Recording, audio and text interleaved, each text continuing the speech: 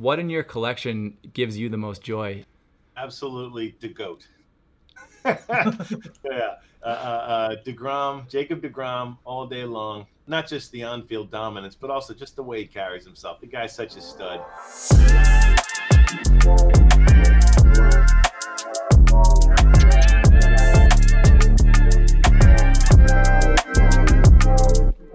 What is up, Candy fam? My name is Nate, that's David, and this is the Talking Candy podcast. Each week, we take a dive into the Candy MLB NFT marketplace and give you an idea of what stood out the most to us.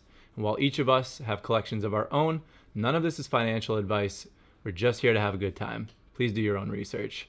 If these videos are helpful in any way, a like and subscribe go a long way in helping us grow this channel. David, how you doing? I'm doing good, Nate. Always glad to be here, and it's been an exciting week. Can't wait to talk about it all. It has. We have a lot to talk about. We are definitely going to get into packs. We are definitely going to get into the market. But first, at the top of the show, we have an interview with a very special guest, our first ever Collectors Showcase. Let's jump into that interview right now. Joining us today is Jeff Rathgaber. He is a 51-year-old Mets fan, married with kids, lives on Long Island.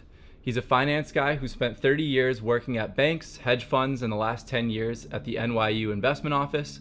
Last but not least, he currently holds 4, not 1, not 2, not 3, 4 Candy MLB one-of-ones. Jeff, thank you for joining us, my friend. Hey, David, thank you for having me. I'm excited to do this.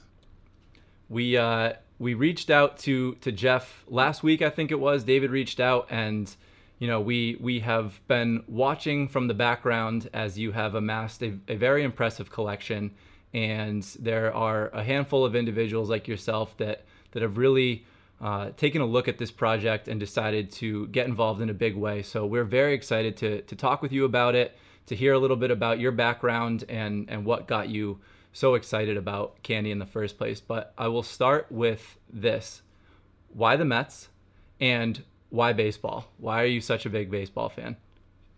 Sure. Okay, so why the Mets? Born and raised on Long Island. I was born in 1970, which means I missed the Amazons, the original Amazons, the 1969. I missed that by a year. And then my junior year of high school, my father's job got transferred over to Tokyo. So I was in the 1 year out. I was in Japan in 1986. So I had to listen to that wonderful World Series on Armed Forces radio at 8 o'clock in homeroom in high school in the morning. So I kind of missed 86. I did the best I could from the technologies available in 86. Father had an Uncle John who went to some Mets games growing up. But if you were a Long Island kid, you were likely a Mets fan. There's healthy Yankees there, but I think my town is probably 70-30 Mets compared to Yankees. So it kind of came with the territory, plus the whole you got to believe and the struggle, and struggle builds character. So. I think I was more suited to be a Mets fan as a result. Cards, as a kid, I loved baseball cards. My own personal baseball skill peaked in Little League. I had a really good arm, and that's about it. I couldn't hit particularly well, but I loved flipping cards. I was really good at scaling them, like 30 yards. I was going to say, by flipping cards, you mean quite literally, physically flipping. Bat mitt. The flipping for like playing war with a deck of cards, that kind of flipping, and then scaling them, I guess called. So, but I wasn't. All of my cards had dented edges and were beat up from being manhandled. So, I had that love of cards. I didn't have 50 shoe boxes in the attic. All my cards eventually probably wound up in the garbage because they got so wrecked from physical usage. And then sort of, once I hit the, it's funny you asked that because, in preparing for this and sort of thinking about, I called it like my own baseball evolution. There were like sort of like 3 stages, and cards are in like sort of like two of them, which is, it starts in Little League, interest is high, but your focus is 100% on the players, right? Who's your favorite players? When I was a kid, I loved Rusty Staub. My grandmother worked at the March of Dimes, and they did some stuff with the Mets, and so there was something. I got to meet Rusty Staub as a kid. That was, little kid meets a ball player. It's a thrill of a lifetime. The college years and sort of early career, then it ebbed for me, right? It was more like, you're constantly studying, you're constantly working, whatever. I just didn't pay close attention much to anything. But when in the sort of late 20s, and thereas like the focus there was more on the managers and like in-game strategy, and that, because when you're a kid, it's just see the ball, throw the ball, hit the ball, catch the ball. But then a little bit later on, you start thinking in-game strategy and double switches and some of the more intricate things that go on, from the manager's perspective. Then I said, sort of like probably 40 years old and up, it's, sort of fall in love with it again. And that's the focus there is more on the GM side about building a team, right? So to me, there was sort of like three distinct chapters in it. It was 100% player focused, kid loves baseball, simple, right? Then learning the a lot of the intricate parts of the game, and then the general manager and team building stuff. So cards are in part like sort of one, and I would actually credit, the fact that now that Candy is doing digital cards with MLB. I don't think I ever would have gotten back into cards again. I don't think it would have happened. A couple things. Number one, just the NFT stuff in general, but especially digital baseball cards. I don't want. I'm trying to declutter. I'm not trying to get boxes of. I read the Marie Kondo book, and I'm like, yeah, she understands me. I need to declutter. So if you can get your mind around the fact that, what's that famous podcast? You go overpriced JPEGs. It's like if you can understand that it's so much more than that. If you can get past that, then it's such a wonderful way to get back into cards without all of the clutter and physical aspect to it. So anyway, I'll stop there. But it was really cards as a kid, and I never would have gotten back into cards because, and again, I was never an investor, or I would see the Honus Wagner trade for $1 million and $2 million and $3 million. It was always, oh, that's great, that's cool, but none of it interested me. I think I bought Beckett's magazine once in my life, to see what a card was worth. But if not for digital cards, I don't think I would still love baseball and still love my Mets, but I would not have gotten back into cards. Now, was it only baseball that held that interest, or were there other sports as well that also captivated you? Or was it just a baseball household, baseball from an early age, and only baseball? Only baseball. I'm also a New York Giants fan, football. I think that has more to do that in my formative years growing up, we had the Giants had the best booth. We had Madden and Summerall, and they were the first to draw on the screen. So if you're a little kid, that stuff's very helpful to understand. 22 guys mashing into each other. You don't need that on baseball commentary. It's pretty self-evident what's going on. But I grew up on Long Island with those great Islanders hockey teams, and everyone loved playing street hockey, and everyone's favorite day in gym classes was floor hockey. But hockey has a tough time hanging on to its fans. So I kind of just never really fell back in love with hockey. And when Michael Jordan, I loved the NBA, but when Jordan retired, it just kind of killed it for me.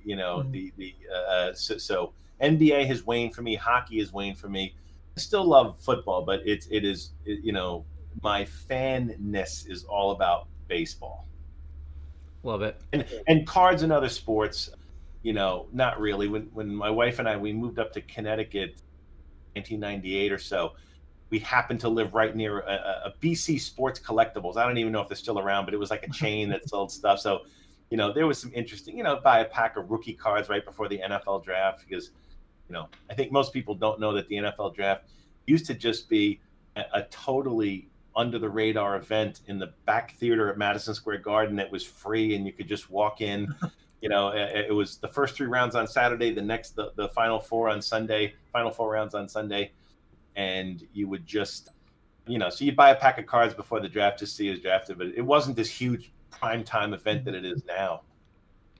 My parents grew up in Connecticut, so I had my dad as a Red Sox fan, his brother was a Yankee fan, and their third brother was a Mets fan. So I'm actually just That's wearing the Mason-Dixon line. It's Yeah. around Fairfield County in Connecticut. You go above that, and you're squarely in Patriots and Red Sox land, and below that, it's more Yankee. Yeah. Yeah. I wanted to, so you had touched on the just how nice it is to have the digital element of an NFT as a collectible is just, it's such an awesome way to declutter, not have to fill up shoe boxes. I mean, I've got baseball cards myself. They take up space, but not only that, the whole eBay transaction, the mailing, the receiving, things getting lost, everything in between. There's lots of fees baked in there. I know there are fees with NFTs as well, but you know, it's just a different format. So it's a very nice thing for the collector once you recognize all of those benefits. So I wanted to, you know, in that note, I wanted to ask, what was your introduction to Candy, and what was that thing that made you decide, yeah, I believe in this, I want to get involved with this on a bigger level? Sure. So, you know, it's funny. It started with NFTs, and NFTs first, Candy second. So, you know, it's funny. You know, I've never met the man, never spoke to him, but I always felt a certain kinship with Tim Ferriss because he's a Long Island kid who wound up going to like high school over in Japan, and that's why, you know, then he went on to into Princeton, studied East Asian studies and stuff like that. But so I was probably like a day one listener to his podcast, and he did this video podcast with a good friend of his named Kevin Rose, right? And the two of them together were just terrific. And they would crack a bottle of wine and they would talk about it. It was just two friends talking. It was, you know, I think, you know, Tim Ferriss, I believe he was like an early Facebook investor, but his whole thing was deconstructing excellence and like an accelerated learning, right? You know, he had a TV show for a while about how can you learn to play the drums and to sit in on a set with I forget the band, a serious band in Madison Square Garden for one song with only 1 week's practice and that kind of stuff. That stuff fascinates me. So I sort of became aware of Kevin Rose through Tim Ferriss. And then Kevin Rose was early in the whole NFT space. So I followed him, and then I got a great education from following him about what NFTs were all about and the potential and how it worked. So then, because I'd worked in hedge funds for a long time, I knew who Mike Novogratz was, right? And he was a huge hedge fund guy before Galaxy, before he did Galaxy and became sort of a leader in cryptocurrency. So in between the Kevin Rose, and then it's one of Mike Novogratz's brothers is one of the key people in Candy. So I became aware of that, and I said, wait a minute. So they're going to do, MLB is going to do a licensed version of things through A Novogratz on NFT. I was like, you know, I got to check this out. I'm in. And that was my introduction to the whole thing, was a combination of Kevin Rose and the Novogratz family, I guess I should say. That's cool because Novogratz is not usually people's answer. For me, I found out through Gary Vee, but obviously Fanatics is a huge piece of it too. So it's cool that Novogratz was Gary Vee. I only found out who Gary Vee was a few weeks ago. Yeah, I'm late to the game on that. So David, who was it that introduced you to it? To Candy specifically, it was actually just being signed up for the San Francisco Giants emails. And as they were doing the Stadium Series release last summer, when it was San Francisco's turn for their NFT to be released for their Oracle Park Stadium, I got it. I'd been on the fringe of crypto and NFT for about 6 months leading up to that. I hadn't purchased any NFTs yet, but I'd been, picking up crypto as an investment and looking into it kind of from a distance. But once I got an email from San Francisco Giants about it and that they had an NFT, I needed to know more, and I just dove headfirst in at that point, and no looking back. Mm-hmm. Yeah, for me, it was a Gary Vee tweet. I've been a big Gary Vee guy for 6, 7, 8 years now, and had already been following him, getting educated on VeeFriends crypto. So he was the tier he was the pillar that brought me in. So cool that we all had a different entry point. But yeah, so I was going to pull up your collection here, which I'm sure people are looking forward to seeing. And I wanted to ask, what is your, so this is not everything. I pulled out the highlights, and obviously there's a lot of awesomeness in here, but which one, or it doesn't have to be one, but what are you most excited about holding right now? Obviously there's the 4 101s up top there, but what in your collection gives you the most joy in these early days of this project? Absolutely, the GOAT. Yeah, DeGrom, Jacob DeGrom, all day long. You know, not just the on-field dominance, but also just the way he carries himself. The guy's such a stud. You know, I'm very. I don't know much about Francisco Alvarez, but I'm really excited. You know, as a as a catcher who can mash. You know, I don't. I hope he can also call a game and keep the pitching staff happy. But you know, I guess that remains to be seen at the major league level. But yeah, it's all about DeGrom. You know, I'm getting that same.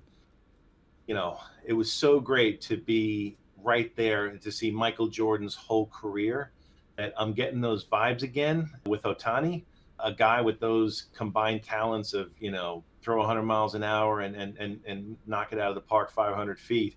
You know, obviously not since Babe Ruth, but I feel like for a baseball fan, this is a great time to be alive. I've always said if I wasn't a Mets fan, I'd be a Giants fan because they have such an awesome fan base. I work in Greenwich Village here at NYU. There's a, you know, unfortunately, it didn't make it through the pandemic, but there was a great bar around the corner called Finities, where it was like a home away for all things, all sports team San Francisco. And Brian and Dieter, who ran it, were just wonderful guys. So when the Giants were in town on that East Coast road trip every year, they would always stop by there one of the nights, and you could, you know, you go over there. They were just the nicest guys and the executives, and so. You know, same thing. Brandon Crawford, Buster Posey, and especially Posey. You know, now that he's packing it up and stuff, it's a thrill to have. It's a thrill to have those two cards. There's also a guy in there. I know nothing about him. I read his stats and stuff like that. I was just so excited. His name is Xavier Edwards. He's from Mineola, which you could throw a stone from my house and probably get within earshot of him. So I'm very excited to watch Xavier Edwards' career. Gosh, who else? That was an intriguing one. It's good to hear the story on why, and that makes perfect sense. But I was curious why there was a little extra representation of Edwards there amongst some of the more obvious players. And then also a very good friend of mine named Rene Simoes. He's out in California, but he was here in New York for a long time. He has a good friend who I met. We were out for dinner one night. A guy named Angelo Ponte, who was Nate Eovaldi's roommate at, I want to say Texas A&M. I think I have that right. It might be Texas Tech. I think it was an Aggie. But so Angelo was always telling Nate Eovaldi stories. Just, you know, he's just a wonderful guy. One of the kindest people. You know, he's saying one of the kindest. And I've never met Nate Eovaldi. He's saying one of the kindest guys you could ever meet. Best roommate ever. And then, you know, when he came out of the bullpen for the Red Sox that time, as you know, and just pitched, God, I don't even remember how many innings on short rest, or whatever. Like, that's hero stuff to me. That's the kind of stuff that where, you know, you are forever a legend in that town. And you know, he played for other teams before. He may play for other teams after. But so I loaded up a little on Nate Eovaldi, mostly because I think. It sounds a little corny, but like I think these digital baseball cards are going to make awesome birthday, Christmas presents, whatever. So most of my friends, pretty much all of my friends, remember, and I'm 51, so but don't have a digital wallet. So I'll feel like, hey, you got to open up a MetaMask or do something. I have a card I want to send you, and they're not there yet. So a chunk of these. Oh, and I got a ton of DeGroms for. I've got, you know, my cousins, the Festa family, you know, they go to opening day every year. They're huge Mets fans. I want to send them DeGrom cards. So you know, I'm going to hang on to some of the epics and above, and then some of the core. The ones I have multiple of, I already know who they're going to. I'm just waiting for them to get wallets. Yeah, and just so people watching understand, this, like I said, these are the highlights. There were lots of cores, lots of dupes. Couldn't show everything on screen, but a collection pushing 100 units overall, just a really cool thing to flip through. And I know that you and David before we started recording, were talking about how the mesh between your Mets fandom and San Francisco, and David had been eyeing the Brandon Crawford. It was one of the first things that he and I talked about prior to even filming our first podcast together, was his hope of one day getting his hands on that Crawford card. And this literally, it just harkens you back to when you were a kid in simpler times. But I played shortstop, so I always appreciate, my favorite player of all time is Junior Griffey, but the guy, oh God, one of the top three I love to watch was Ozzie Smith, just because he was just such a beautiful shortstop defensively. So I've always had a soft spot in my heart for great defensive shortstops, and just even the way, it makes me nuts, to quote Keith Hernandez, where you got to take care of the fundies, the fundamentals. So, you sort of look and you see before every pitch, just like Little League, who's sitting there saying, okay, if the ball's hit to me, what I'm going to do? And it makes me nuts when you see someone paid millions of dollars a year at Major League Baseball and the ball's hit to them and clearly they're not sure. There's a runner on second, but they had a shift on. Wait, what do I do again? I'm like, dude, you're supposed to be thinking about that before. So Brandon Crawford was just sort of, I always thought he was like the thinking man shortstop. And I love that about him, and what is he, 35 years old? And he had like the best year of his career last year. And so I don't know. I just a huge fan. It was a thrill to pick up a Crawford legendary. Yeah, I'm gonna have to pick up an Epic at some point. Settle for one of those, but particularly. Go ahead, Dave. Sorry. I was gonna say, particularly with the year they all just had. Crawford and Posey both, made the All-Star team, but even Brandon Belt didn't make the team, so he didn't get an NFT yet. But just to see the three of those Giants veterans put the year in that they did, love the baby giraffe. I wish they had a card for him too. Yeah, would have been nice. Gonna get a second shot at all those extra players with this upcoming pack drop. Yes, I'm very excited about that. I see there's been a ton of chatter about it. I'm not even sure what to expect. I'm just gonna, I'm just saving up a little dry powder, and we'll see how all that goes. But yeah, I mean, it's been this very small population of players for a very long time. I feel like, that was the honeymoon period, and now we're going to get into the real exciting. So you've answered a couple of my questions already. I was going to ask you about Eovaldi because that one stood out to me as a Red Sox fan. So we got into that, and I kind of have gotten my answer to this one as well, just through talking with you over this last little bit here. But what has your mental approach been as you've pieced these together? Has it entirely been just picking guys that you like, or has there been anything more to it than that? Or is it really just that simple? Sure. It's 85% that is that, my approach is that I want to bid on players I care about, and I want to pay prices that, and remember, I'm not going to be a trader, I'm not going to be, I guess I'd be considered an investor, but I'm trying. I do not want, this is my own selfish whatever, I don't want these to feel like investments because that would kill it for me.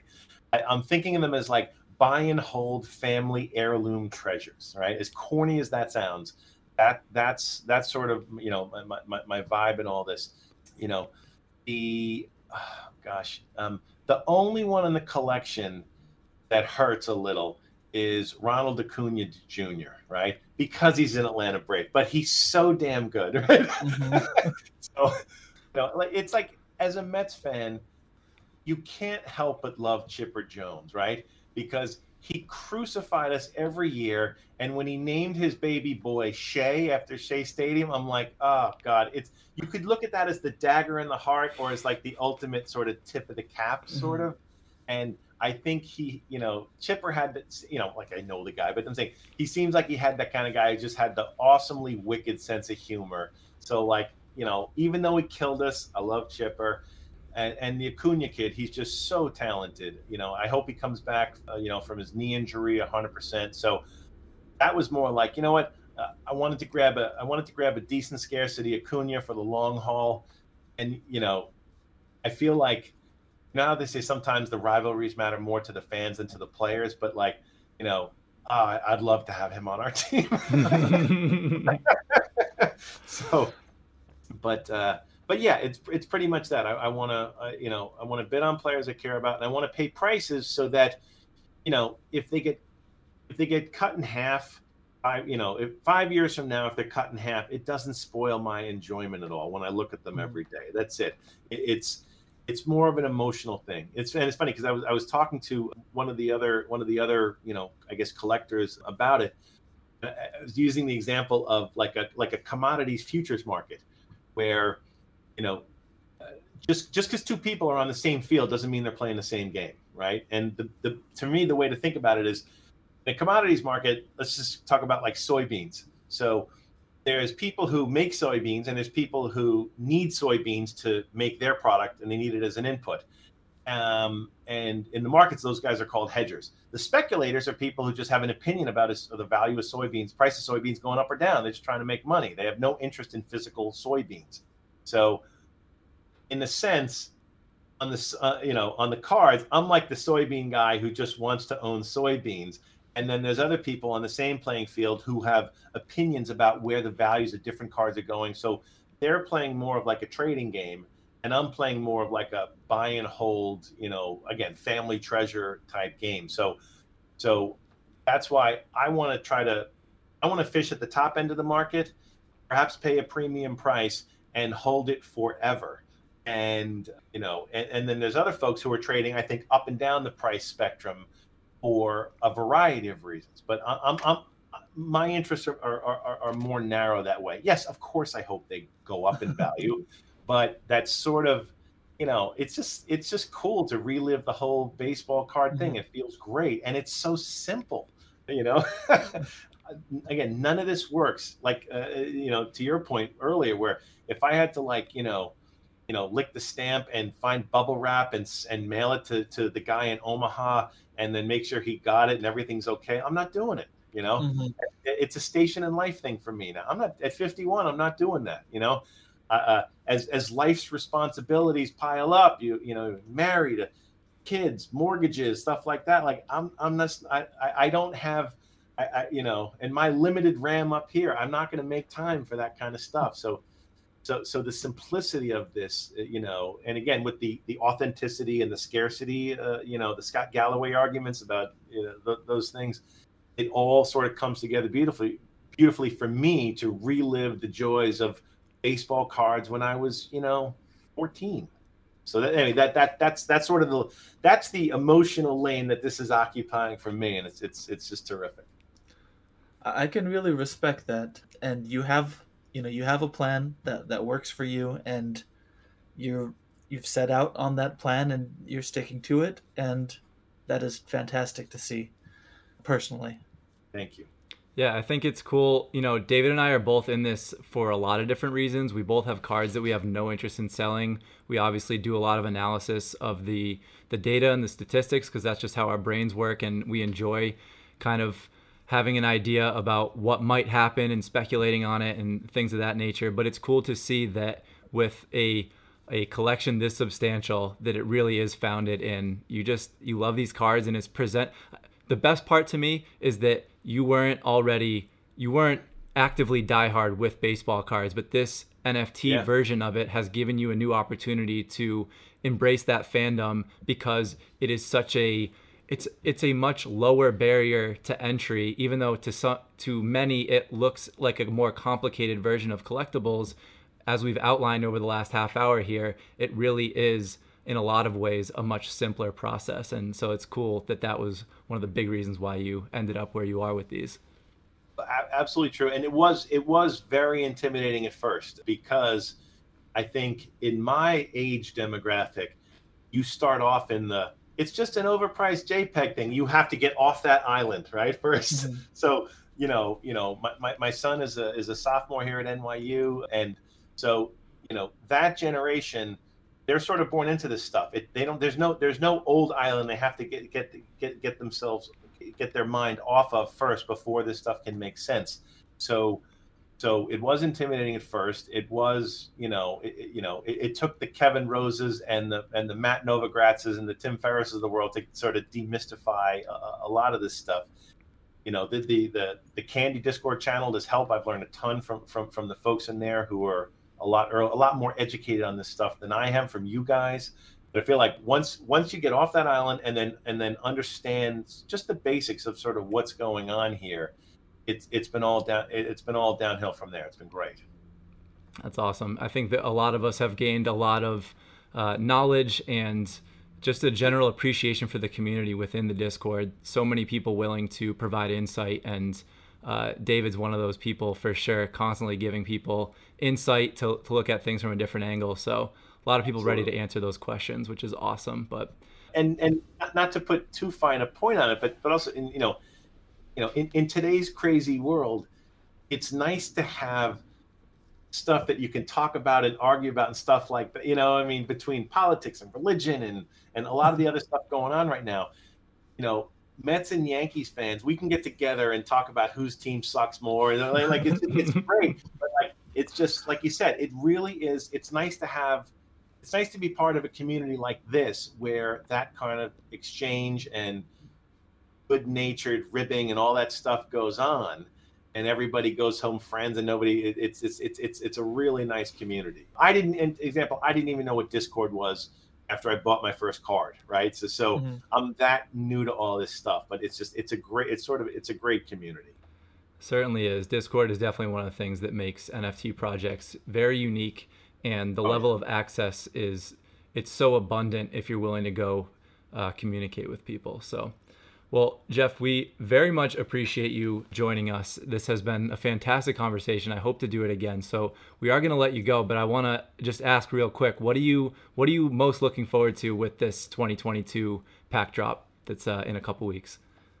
It still broke my heart that two things, that we didn't re-sign Baez, right? Because he's the smartest player I've ever seen.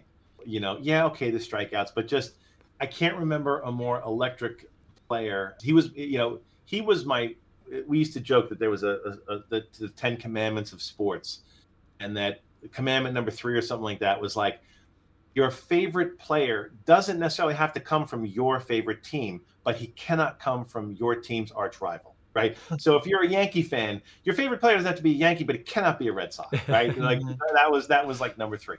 My current favorite player was Javi Baez, right? So when he comes to the Mets, I'm thrilled. I'm over the moon. I wish we could have hung on to him. He made the game so electric. We brought the whole family to his first game at Citi Field and stuff. So if the moon and the stars could have lined up just right, where Baez was part of this one in a Mets uniform, that would have been otherworldly. Oh gosh, other than that, Lindor, obviously. Big Lindor fan, love the polar bear.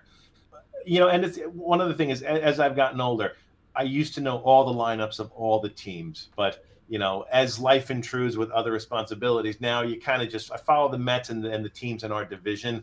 I don't know what's going on in the Minnesota Twins. I'm a National League guy, so my awareness has really narrowed, which also makes collecting a little easier. I don't have a favorite Minnesota Twin. But I'm excited to see what they look like. I thought they put really cool pictures. If you notice in a lot of the 2021 All-Stars, there's a lot of players pointing in the pictures and stuff. So, I'm interested to see the photos that they use. But I just, probably just want to get my hands on every Mets card that I can. I'll still pick up a Baez. That's okay. I know where Detroit is. I can find it. Really looking forward to the 2022 cards. Love it. Well, thank you so much, Jeff. Thank you for joining us, and looking forward to doing this again sometime. David, Nate, thank you guys so much for having me. Loved it. Thank you. That was great. That was a lot of fun to have that conversation. Jeff is a great guy. It's cool to see that he is so centric on his fandom and just enjoying the cards that he's buying, and it's something that you and I talk about a lot. Obviously, we look at it from a data perspective as well. You and I have different avenues that we get enjoyment from in this project and NFTs in general, but at the core of it, you and I have both preached that you gotta enjoy the cards that you're holding. You have to believe in those guys and enjoy it. You just have to have fun with it, and Jeff clearly does that. Exactly. As much as we like to turn a profit on some of our cards, we're mostly doing that to fuel are long-term purchases, are forever holds, the same way that he's been, you know, collecting his own forever holds for himself and his family. Mm-hmm. All right, so should we jump into the big sales of the week as we usually do at the top of the show? Yeah, let's take a look, see what we missed this past week. All right. So batting leadoff here, we've got the Vladimir Guerrero Jr. Epic went for $1 over 8,000. This is it's the perfect serial Vlad Epic, and it slotted itself right between a Epic Trout and the 1/1 Molina. So this was a pretty intriguing sale. Very cool card to hold. This is a top 3 Vlad Guerrero card to hold within the project. You've got the 1/1, the 1/30, and the 30/30. So, you could throw the jersey serial in there as well. Very cool card. In addition to that, we had the Jose Ramirez jersey serial go, his Epic, for $14.99. Not a particularly high value in terms of some of the other numbers that we've seen, but I love these jersey serials. I always find it interesting to see what they went for and what fans were specifically looking for that type of card. We also had the third most expensive overall, and we were just talking about the collection that this went to with Jeff. This Buster Posey card is one of the more intriguing sales we've seen so far. Joins those other 3 1/1s, and just a really, really cool sale to see. Anytime a 1/1 gets sold, it's cool to see. And then last but not least, we saw the fourth $4,000 rare Trout. And we haven't seen this a lot, where it's that specific a number that is being repeated over and over again. So there were some low ones that sold very early on, relatively low. And we've also had the $7,000 perfect serial. But in general, $4,000 is right around the average that these have been going for. But cool that exactly 4 of them have gone for exactly $4,000. So let's jump into the set floors. So this week we saw a continue in a slight downtrend with the All-Star set that we saw last week, but we also saw a continue in a slight uptrend for the Uncut Diamond set. Yeah, and on the one hand, it is a little surprising to see the All-Stars dip as we get so close to the cutoff for that 81 out of 81 set. But on the other hand, this was joined by the announcement for the upcoming 2022 packs. And so I think a lot of people who've been waiting to make sales have decided that they want just a little bit more liquidity to be ready for those pack drops. And so I think we're seeing some of that selling pressure, particularly with the All-Star set.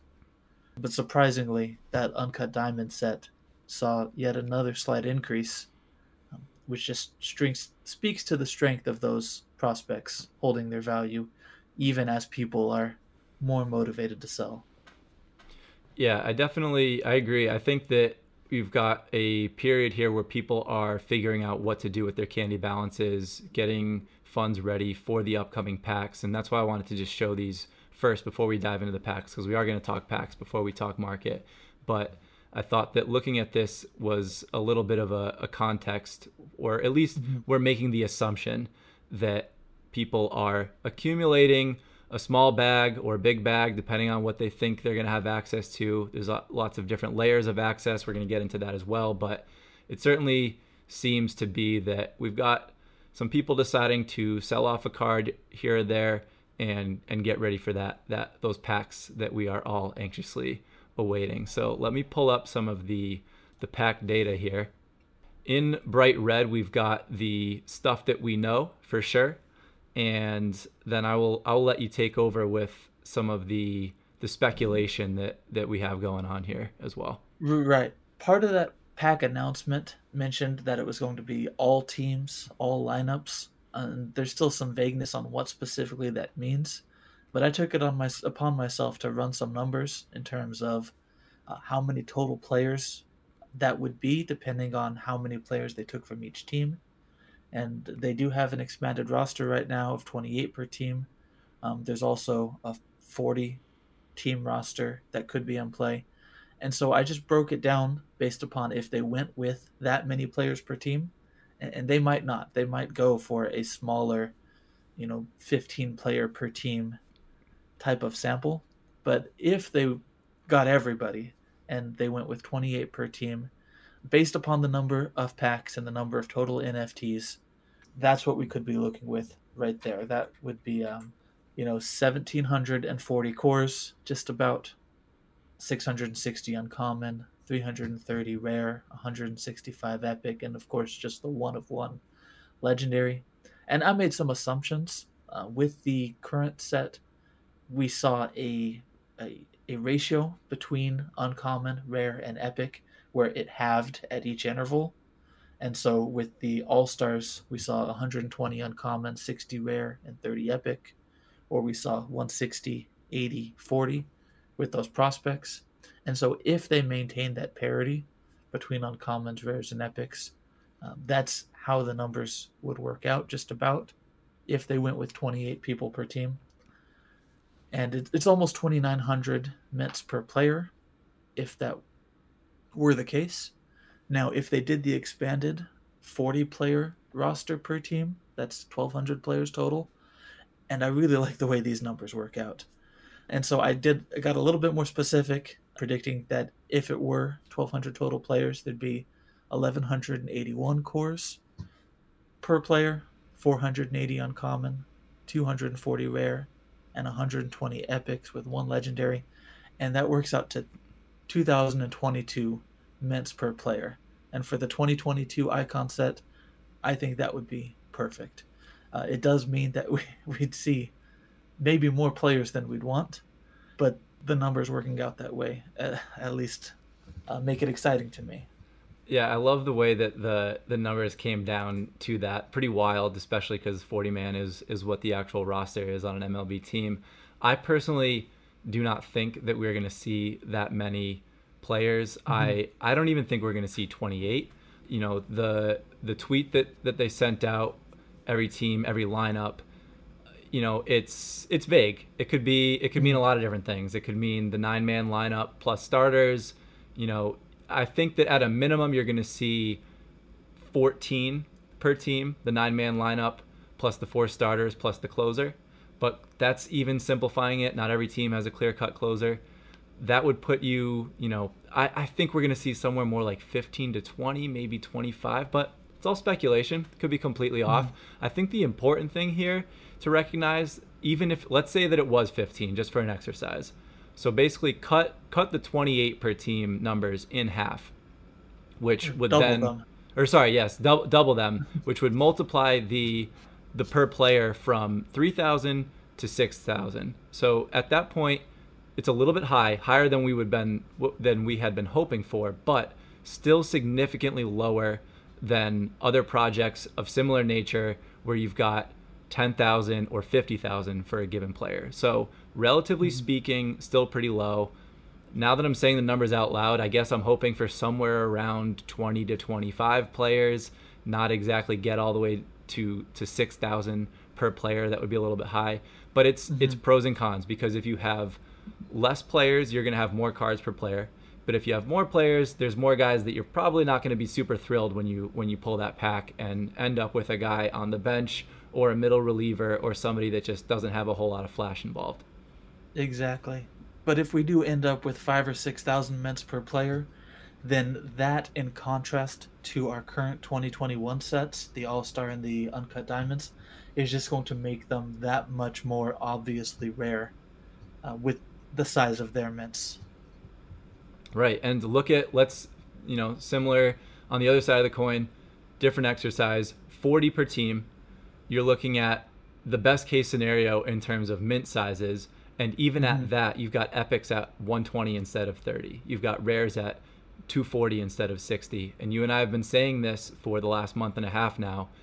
It is those mint counts, those mint numbers, actually physically being seen by collectors that is going to truly give perspective on what it is that we're holding right now. Because we've talked about the multipliers, we've talked about the 2x jump from one to the next and how we don't fully think that makes sense yet. I think that we are going to see those numbers move on the original cards once everybody has these numbers right in front of them. Yes, we can run these. You and I have, number brains, and we enjoy coming up with this. Anybody could run these numbers. We have the knowledge of the 485,000 packs with 5 NFTs per pack. So anybody could crunch the numbers.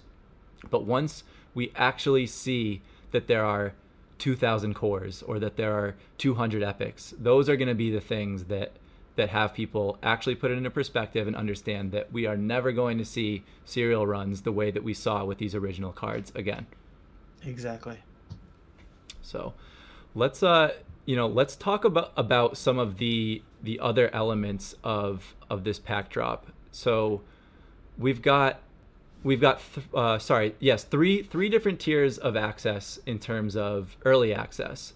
Now, we don't know what early access means exactly yet. We know that with Sweet Futures, it meant a 30-minute window prior to the general population having access, that you'd be able to go in and have access to the open mint stuff. But this is very different than that. This isn't, rares and epics, open mints, one of one auctions. This is just a pack drop. So is it going to be access to additional packs, and then you also get to try your hand at the general distribution? Is it going to mean that you will have a set amount in that early access and then you are no longer eligible for the general release?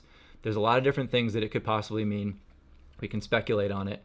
But what we know for sure is that the first tier is, you've got let me pull it up here. So tier 1 is going to provide access across all 4 lineups, meaning all 8 drops. So the way that it's working is we've got four different lineups, meaning 4 different sets of cards within the set, subsets within the set, and 2 drops for each one. So in order to get access to all 8 drops, tier 1 is anybody holding the full All-Star set or the full Uncut Diamond set when the snapshot gets taken on March 31st at 11:59 p.m. Eastern. Or you've got the MLB Stadium Series Chaser completionists from the original list of Stadium Chasers, from Stadium Chaser recipients. You've also got Candy Suite members, which is let's call them the ambassadors of Candy, the highest contributing members for a lot of different reasons, whether it be just being super helpful in the Discord or providing value in another way. And then you've got the Candy Discord Day 1 members, and these were people that have just been around since the very beginning of Candy. Those 5 categories are going to get access to all 8 drops across the entire 2022 pack 4 lineups for the pack drops. Tier 2 is also going to get access to, or potentially have access to, all 8, but it's going to be based on individual snapshots being taken before each of the lineups. So prior to the first lineup, anybody holding the Sweet Futures Basketball Chaser, which is obtained by collecting a rare or higher of the 8 Sweet Futures basketball cards, or anybody holding a 2021 MLB 1 of 1. So those are the 2 tokens that will give you access when a snapshot gets taken prior to a lineup, which means that you need to be actively holding those things prior to each of the 4 lineups dropping, as opposed to tier 1, where it's just an individual snapshot being taken and then you get access for all 8. And then I'll just briefly touch, sorry, I'm long-winded here, but I'll briefly touch on tier 3, which is only access for the first 2 drops. And the 3 ways for this are to hold either 10 play of the days. They can all be the same. You can hold the Atlanta Braves Gold World Series trophy, or anyone who signed up for Candy emails prior to July 8th of 2021. Whew, David, you do some talking. I just had one minor correction on that. For tier 2, it is access to all 4 lineups, but at least my reading is it's access to just the first drop for each lineup, because it says, well, no, it might actually, I could be reading that wrong. The way it's phrased, it could be for all 8, but they have to qualify for the snapshot before the first lineup, so that you could either lose or gain qualification in between lineups. And then the tier 3, both of the drops are for just that first lineup. So it is 2 drops, but it's 2 drops of the same exact lineup. Correct, that the tier 3 would have access to. I think a good point to make based on the transgression that just happened right there is that this was a big announcement. It was a beefy announcement to work through, and it's confusing. It's a little bit confusing. And so I do believe that the way that this reads is that you're going to get access at tier 2 for Sweet Futures and the one of ones, that you're going to get access for both of the drops within the given lineup, because the final thing says you'll be eligible for the lineup immediately following the snapshot. So to me, that's if the lineup consists of 2 drops. The caveat there is that you don't get access through all 4. You need to be holding it prior to each lineup. So in theory, anybody holding those things, and if it's important to them, they'll continue to gain that access in order to have early access to the future drops. But unlike that tier 1 where it's guaranteed for all 8 after the snapshot, you will need to continue holding that item. And I agree with that now. Upon further reflection, I think that is correct as well. Cool. We're on the same page. And to the point just being made there, lineups 1 through 4 are going to span across from April to June. Lineup 1 is April 12th and April 19th. Lineup 2 is May 3rd and May 10th. Lineup 3, May 24th and May 31st. And the final lineup 4 is June 14th and June 21st. So keep your eyes out for the different snapshots being taken. All that stuff is going to be announced in the Discord. I'm going to do my best to tweet it out, give clarification where clarification is needed, but it is a lot to know. If you have questions, at Talking Candy NFT on Twitter, let me know, and happy to, David and I will talk it through, get confused, figure it out, and then respond back to you.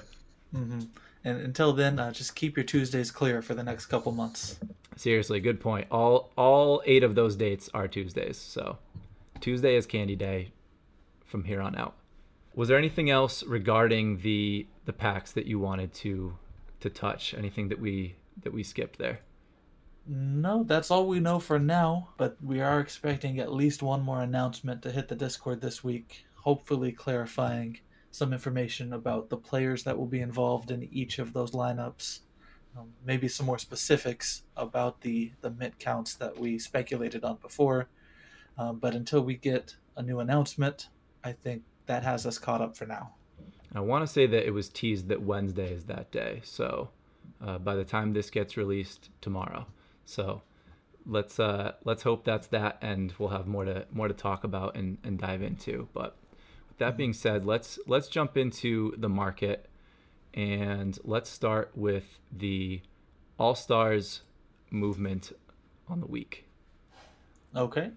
Well, then I'll take us through these numbers. Now, we've had a long show already so far, so we're not going to linger too much, as we normally would. But if this is information you want to see, then feel free to pause to take in the numbers. But we're just going to be going right down the list.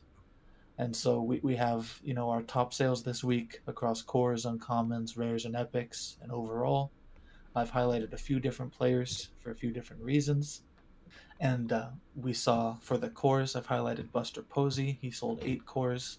His price moved up by 6%. And I highlighted him because for the All-Star set, we saw a lot of decreasing core prices. And so even those top movers we see there on that core list, many of them saw a price decrease this week. But Buster Posey was one of the few who saw an increase of 6% on his prices.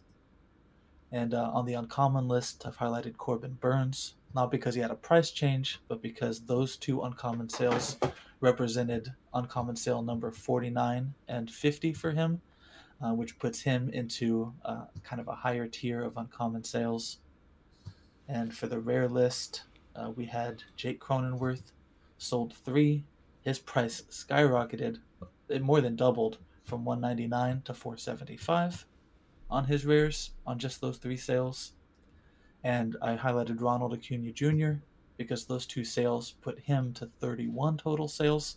So now he's only the 3rd player to have sold 30 or more rare sales. So that puts him in some rare territory himself. Also, quick And fun fact, one of those rare Acuñas went to the same collection as the Perfect Serial 30 of 30 Epic Flad that we just talked about. So that's an impressive collection to keep an eye out for, but I'll let you continue. yeah, that was a good note.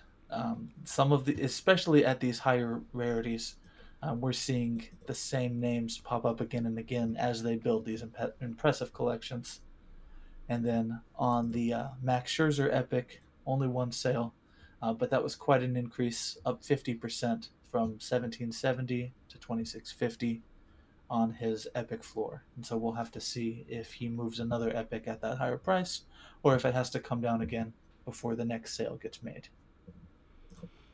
All right, and jumping into the All-Star All-Time, my man Brian Reynolds making his way onto the overall. Shout out Chap the Barber, shout out Devin, Brian Reynolds crew. Yeah, at 245 sales, he's just crept his way onto the top 10 list in terms of overall sales. So he's just 80 sales behind Yusei Kikuchi himself for claiming that top spot. But other than the few names creeping onto the bottom of the list, there wasn't a whole lot of change at the top of these lists. Even, if you look at the rare list, no change at all this week. And there were a few sales. Juan Soto did make a sale himself, going from 39 to 40. So not only was he the first to 30, but he's the first to 40 by almost a full 10. And so that's still impressive.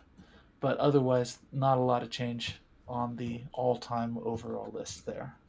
It's going to be extremely interesting to see when some of these numbers creep up to the actual serial number of the given card. And obviously Soto is already making a push to that. But once that Soto number becomes 47, 49, 51, you have to imagine at some point we're going to have a significant slowdown in any type of sale, at least until there's a market event that creates a big move in either direction. Really, it could be a market move for the positive or for the negative.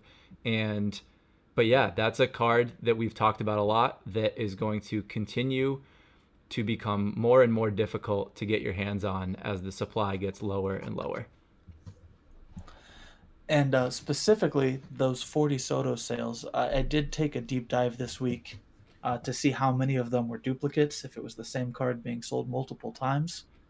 And there were 6 duplicate sales in there, but that means 34 out of 40 of those sales have been unique copies being sold.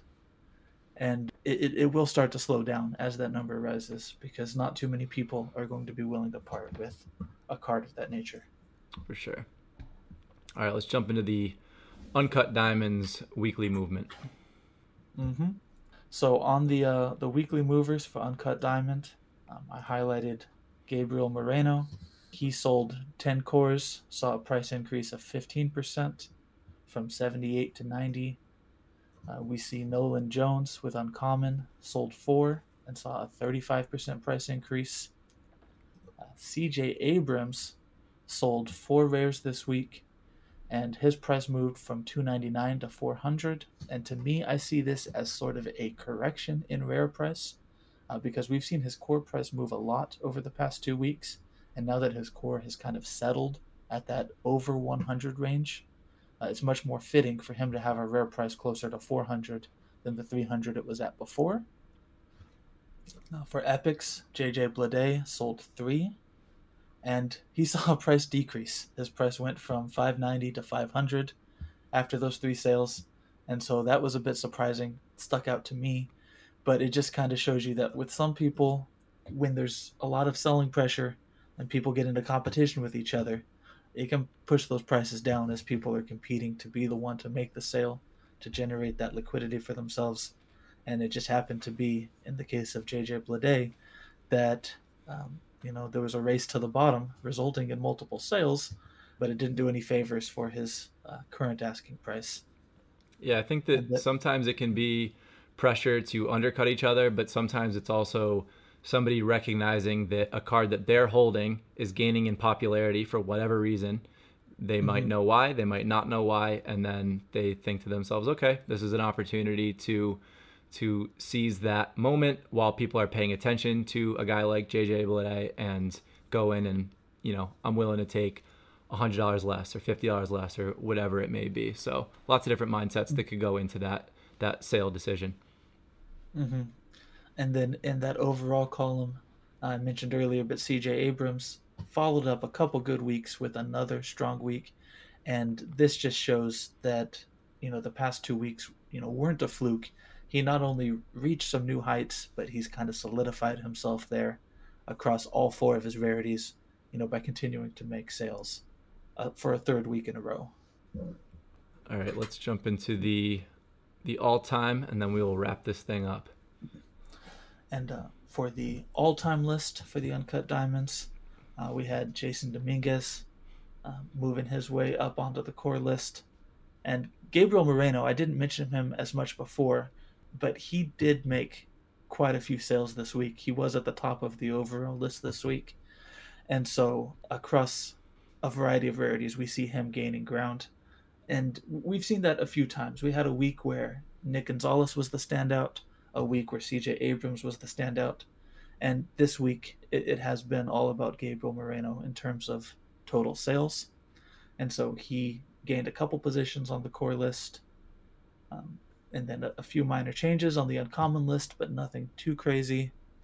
CJ Abrams pushed his way onto the rare list, and a lot of changes actually across the rare list, with Moreno and Alec Thomas taking the 1 and 2 spot away from Nick Gonzalez. We saw 2 new faces on the epic list, Bryson Stott and Nick Lodolo. And on the overall list, a couple positional changes. Gabriel Moreno usurped that bronze medal role from Bobby Witt Jr. We had Jason Dominguez passing Marco Luciano. And then we had Yolki Cespedes pushing his way onto the bottom of that top 10 overall list. Love it. Love it. There is a Talking Candy video that has been recorded and is coming out about more detail on a lot of these uncut guys. So take a look at that. It'll be dropping this week. But with that, we appreciate everybody being here. Hope you enjoyed the interview. Hope you enjoyed the data. Looking forward to the 2022 packs. Hope everybody has good luck with that. But with that being said, my name's Nate. That's David. This is the Talking Candy podcast, and we will see you in the next one.